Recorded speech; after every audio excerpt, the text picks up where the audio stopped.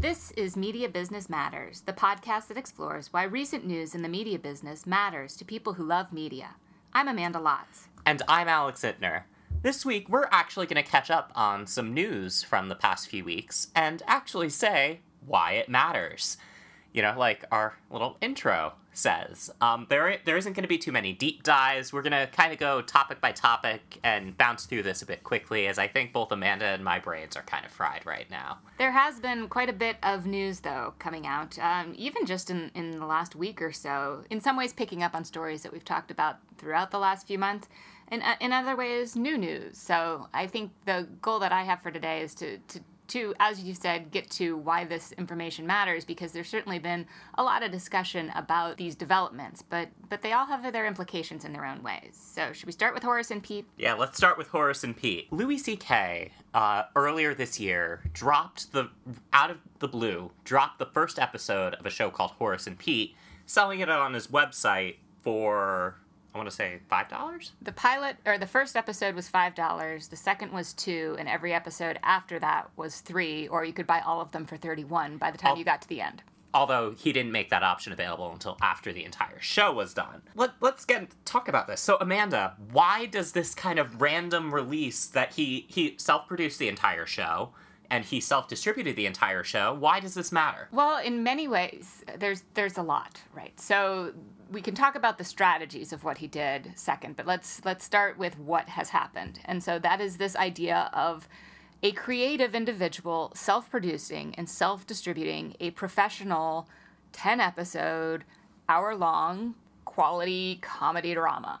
And so that's something I don't think anyone really expected to see, and certainly the fact that it hadn't been pre-promoted in any way caught even more people by surprise. Although CK does have a tendency to release his comedy specials that way. Like, I believe the past 3 or 4 specials he has dropped on his website and sells them for $5, and you can, essentially, you get a video of the special without any DRM or any kind of encoding. Right, so CK's really been a pioneer in many ways of experimenting with direct distribution, doing it on his own. But I think there's a big difference between a comedy special and self-producing a television series. A 10-episode television show. That's not a small accomplishment. And so I think a lot of the headlines that we've seen most recently have been sort of some of the challenges of it, why perhaps we haven't seen more of it. But I think that this is an important experiment, and it's still an important experiment that's been largely successful, I would say, given the critical reaction to the series was uniformly positive. And so it wasn't a case where this first experiment suggests that this can't work. No, there's definitely a hint that it can, but really the story that kind of came out of this after the last episode, Louis C.K., he was giving an interview, and he said, I fell into debt. I fell millions in debt. I had to take out a line of credit. Because what he wanted to do was he wanted to use the first 4 episodes, the money from the first 4 episodes, to fund the rest of the series. Right, and I think there's still a possibility that could be done. But also in other interviews, CK talked about really wanting to create a very specific experience. And part of that specific experience was that he wanted people to be surprised.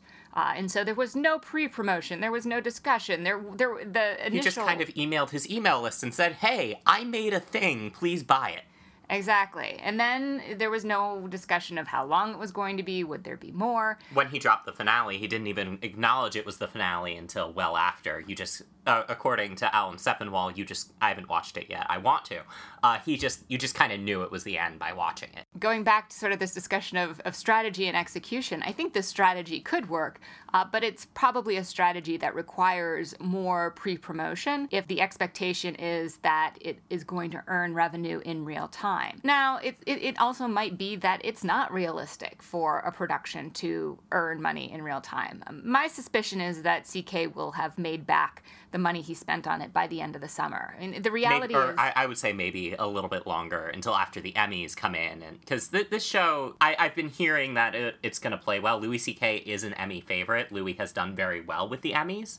So I feel like that's a platform that really could propel the show. Well, this is all entirely unknown territory, right? Right. Because we really don't know if television watchers behave at all in the same way as film viewers, because we know that there is a phenomenon of people going to see films once they're nominated for Oscars, but we haven't really had television as readily accessible, and certainly... Or is sold in this model. Usually Exactly. shows with Emmys, there's some kind of connection. It's packaged with something, either your cable, your broadcast, or some kind of streaming. We've never really had anything kind of on its own like this. Right. So I think that it comes back to, if we're going to talk about why this matters, well, it matters that a talent, admittedly, someone who had a couple million and could get a couple more million in loans, has a opportunity in today's distribution environment to make and distribute a series without any network notes or without any interference. And that's not something that has been characteristic of television before. And it's really much more a model of independent filmmaking. Right. And I think we haven't seen this. You know, I was reading articles by Miles McNutt and Joe Adalian, and they kind of made the same point. Television has been deficit financed since the beginning.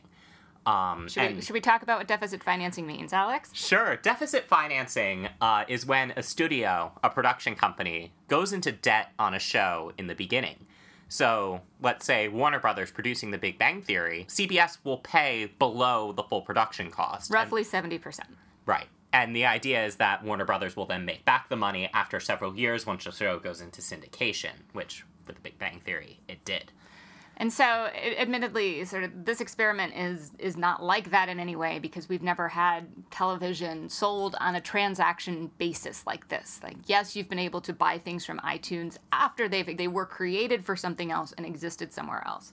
So that bit of this is entirely new. I think it's also widely expected that CK will sell the distribution rights to someone. Is it? I hadn't been hearing that. I've seen that in a couple places. And so maybe it is. You know, a year from now, you can wait and get it on Netflix. I think given his model, it makes sense that he doesn't want to circulate that expectation too widely. Otherwise, people might just, wait. Right. He wants to make back his money. Sure. Which makes good sense. And again, we're talking about a professional production. CK said that each episode cost about $500,000 an episode. Which is no slouch for a TV show. I think that's about more expensive than what I've heard Louis be quoted as. Well, I think it's a half hour versus an hour. Right. And so I think to keep that in mind. I mean, there's a lot that I still have a lot of questions about. I mean, certainly he was able to get top tier talent due largely to his relationships. It's not clear whether they were working at scale. It wasn't clear whether it was a union production. CK did so much himself, from writing, directing. He did not edit this, but he also acted in it. And so he used an editor who he was familiar with from Louis. Right. So all of these things. I mean, so it's interesting to think that this quality can be created on $500,000 when an hour-long network show is typically in the $4 million range. So it's a small amount, relatively. But again, I think to me, what I even hadn't expected was to see a creative going it alone to this degree this early. And at this point, I've been thinking a lot about just studios finding ways to go it alone by distributing their content themselves. But this is an interesting shot over the bow, I think, of what might be to come. Yeah, it's a new avenue. I mean, if we see what Louis C.K.'s comedy specials have led to, other comedians have followed his track. Aziz Ansari, probably one of the most notable ones. Does this mean we'll see it for TV? I don't know. It's such a more complex thing. Right. It's clear that not everyone can do this, right? So part of this was Louis C.K.'s reputation, but I also think that there's a really important part of the way that he executed this particular experiment, which was that he had built up this relationship with his fans who had purchased his previous specials, and he cultivated this, I think, image of a creator who was just trying to get back a fair amount for the work that they put into a creative project. And so I think that the degree to which he's been open and acknowledged that quality entertainment costs money. And that it's not just a anonymous studio that you're harming when you choose to pirate. And so I think CK managed to put the onus in some ways on the audience member. I think, if Well, you choose to torrent this, you're not a good person. On the site, Louis C.K. says, please don't torrent this. If you torrent this, you're a word I can't say on this podcast. Right, and so I think, we have had these moments in television's transition to digital distribution that have just sort of caught my eye as important turning points. I think one of the biggest ones was when iTunes back in 2006 began distributing an episode of television or selling an episode of television, and at that point priced it at $1.99. An episode of television had never been priced before. And so again, I think what is significant and why this experiment matters is that it established a base. It established $5 for the first episode. For the first episode, and to see something you know nothing about, as opposed to when the thought experiment of this kind of thing has been tossed around, everyone's sort of, well, how do we promote it? How do you let people sample it first? And so, to many minds, the model would be, well, give them the first episode free, and then make them pay for the subsequent ones. In fact, iTunes will still often have free pilots for a show when they premiere, and then they'll price the future episodes at $1.99, but they'll make the pilot free. Although that's probably that's not just iTunes doing that. The studio's letting it happen, right? Yeah. And so I think all the pieces of this were really important. Sort of acculturating a fan base that respects and appreciates what this creative has to offer, establishing what is a reasonable and fair price for the entertainment that they were offering. And there were really interesting conversations that I saw, about the comparison of, well, why would I pay $5 for an hour of television when my whole Netflix subscription costs, $9 a month? And I think that's exactly the wrong question. But it really gets into the ways in which the new models for paying for television are starting to create some interesting conversations. They certainly are. And speaking of new models to pay for television, we've had some price changes at some of our favorites like Netflix and Amazon. Amazon, who traditionally has sold Prime at a year subscription, you pay for a year, added a monthly plan. So if you want Amazon Prime, it's $10.99 a month, or $100 for the year. But the really interesting that they did was they added a Prime Video plan at $8.99 per month, or $2 cheaper than the full service, which includes shipping, music, photos, and everything else.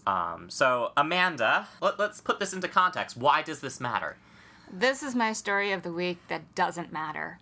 This is a non-news story as far as I can see. There's been quite a bit of hype in the last week about how this is some sort of great challenge now to Netflix, but I really don't think that's what this is about at all. And I think, first of all, it's important to keep in mind that Amazon is a company that is in a lot of different businesses, and creating entertainment content is but one small one. It's probably one of the tiniest chunks of the company as a whole. Absolutely. And so, to my mind, all this is doing is it's probably trying to reach those consumers for whom an entire year subscription just seemed too much, or that the value that comes from that. For me, it's a significant value entirely unrelated to the programming. I order many household goods on a regular basis from Amazon, and so the Prime shipping, that's why I have Prime. But there are many homes... As a student, I get half off, so... Oh, I didn't even know that.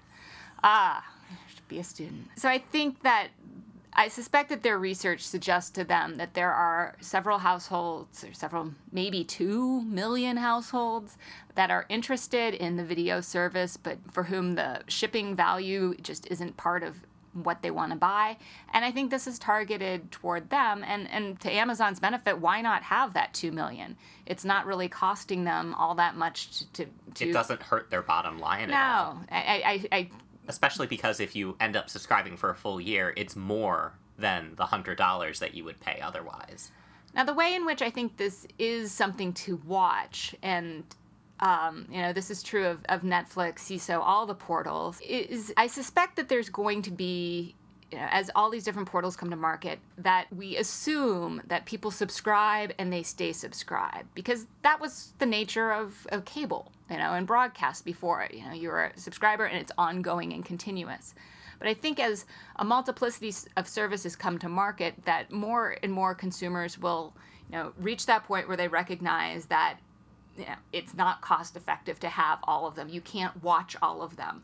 And so that flexibility of having a monthly subscription makes it easier for, let's say, a consumer to come in and say, I'm curious about what's on Amazon Prime Video. I'm going to subscribe for these 2 months. I'm going to burn my way through everything I want to see, and then I'm going to cancel my subscription. Or maybe, hey, I like Transparent. The new season of Transparent is coming. I'm going to subscribe. I'm going to watch. I'm going to cancel. Because I know there isn't a notable chunk with that with HBO, but I know because anecdotal evidence is the best evidence. My household did that with Game of Thrones for a while. No, it's the concept of churn. And so HBO is a good example because as a legacy subscription service, that's what HBO's model has always been all about, trying to reduce churn and add new subscribers. And so I am curious, as this portal subscription-based market becomes more mature, whether we do see companies trying to turn off that flexibility or definitely steering their pricing structure so that it's much more expensive to subscribe for a short period of time than a long one. But again, I think the fact that there is increasing competition suggests that those who price themselves too high, there's plenty of other television to watch on other services. I mean, we're not in the age of peak TV for nothing. But Amazon wasn't the only one making changes to their prices. Netflix did as well. So they increased their general price from $8.99 to $9.99 for all subscribers. And why that all subscribers part is a notable part of the story is they had grandfathered in old subscribers at a lower price. And now they said, all right, we're no longer grandfathering you. You're paying more. Deal with it. So Amanda, why are we talking about this? Well, I think this is a development that needed to happen. And to go back to that earlier conversation about, paying so much for one episode when my Netflix subscription was so low, I think, frankly, by a number of measures, one could argue that Netflix is relatively underpriced. And let me explain what I mean by that. And some research that's come out in the last year has found that on average, a household streams 2 hours of Netflix a day. And so if you do the math on that, even if you go to the new subscription point of $10 a month, if you're streaming 2 hours a day, that comes out to 17 cents an hour.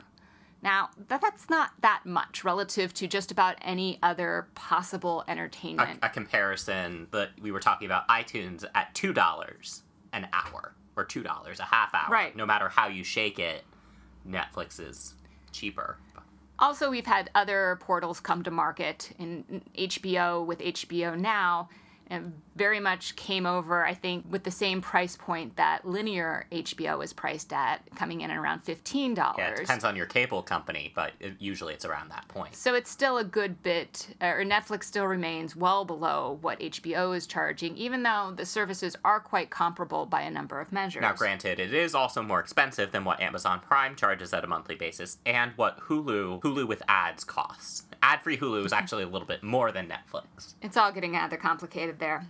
And so the other part of this is, from the economic side of it, the folks that are looking at Netflix, Netflix profits are much, much lower than HBO's. And so part of that is the fact that its subscription point is so low, and Netflix is spending much, much more on its programming. The number is $6 billion for 2016.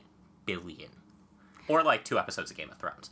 Right. So again, why does this matter? Yes, it's more money out of the pocketbook, and I think, yes, it will lead perhaps those who've been just sort of constantly paying their Netflix subscription without giving it a second thought to perhaps think about it for a second. But what's going on here? And this is kind of classic. A new company came into a market. They offered a service really at below what they could afford to offer it in order to get a wide audience to try it. A wide audience has tried it. Many people really like and appreciate it. And now they're kind of hooked. And so, what do they do for their shareholders? They raise their price so that they can continue to, so that they can reward those shareholders with, potentially dividends at some point, but to continue to expand the business internationally, which I think is really what the long game at Netflix is at this point. They're definitely going big on international. And we talked about this, was our first episode where we talked about Netflix going international, wasn't it? Yeah. And so I think, at the end of the day, it's a matter of continuing to take a look at what's in that Netflix library and whether it offers value to the individual consumer. And I think the consumer market will respond accordingly. All right. Now, we're going to do something that we haven't done yet, and we're both very excited to do. We're going to open our listener mailbag. Who knew we even had one? I know, right? So, this question comes from one of our listeners, Annika. Why are adaptations usually so bad? That ties in nicely with the last podcast that we did. And I don't think there's an easy science to that. I think the researcher in me is even curious as to whether or not how would we even confirm that question, that question is true.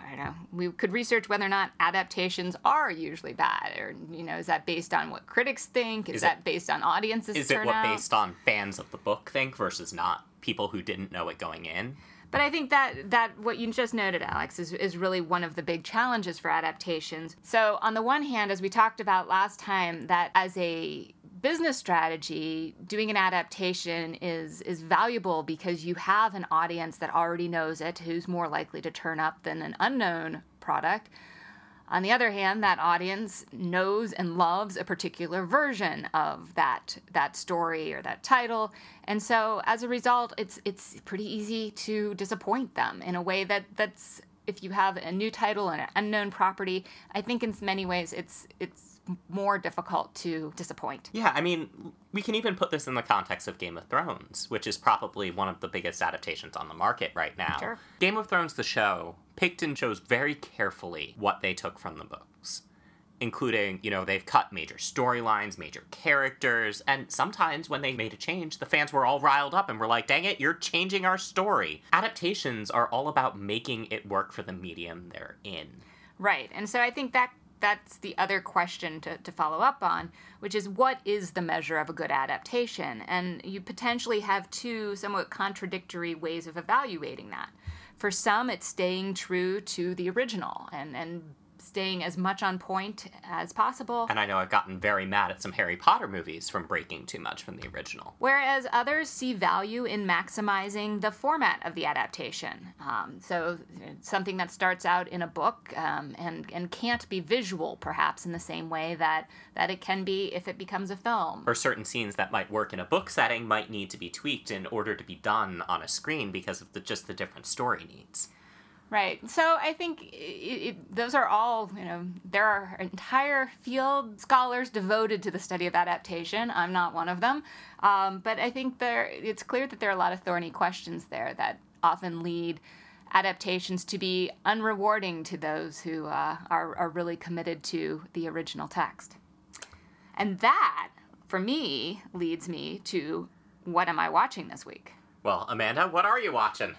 I have been working my way through Man in the High Castle, which is an adaptation, an Amazon series that is adapted from a novel. The Philip K. Dick book, right? Correct. Adapted largely by Frank Spotnitz.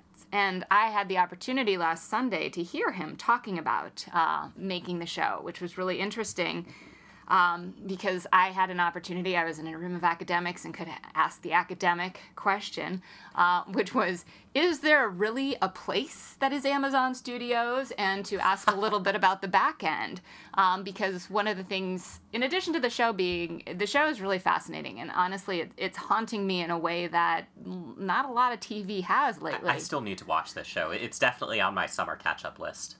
It's worth it, but Amazon, like Netflix, continues to fascinate me in terms of the economics of what they're doing. And so one of the things that's Spotnitz noticed is that there really isn't a back end to these programs, the things that are produced originally for Amazon or for Netflix, because they are, unlike that deficit financing model we talked about earlier, they are seeking to license and own the content in perpetuity, and certainly in the case of Netflix and increasingly in Amazon, to keep it in-house and distribute it on its own throughout the world. Right, like we're not going to see, well, we have seen DVDs for something like Orange is the New Black and House of Cards, but we're not going to see a lot of big DVD sets, or you're not going to see them air on cable.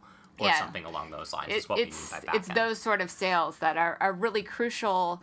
I mean, when people have the expectation that there's so much money to be made in an industry like television, the oodles and oodles of money that historically have been made in television haven't been made on the first airing for whatever network commissioned them. That money has been made based on selling that product again and again and again in every country around the world repeatedly.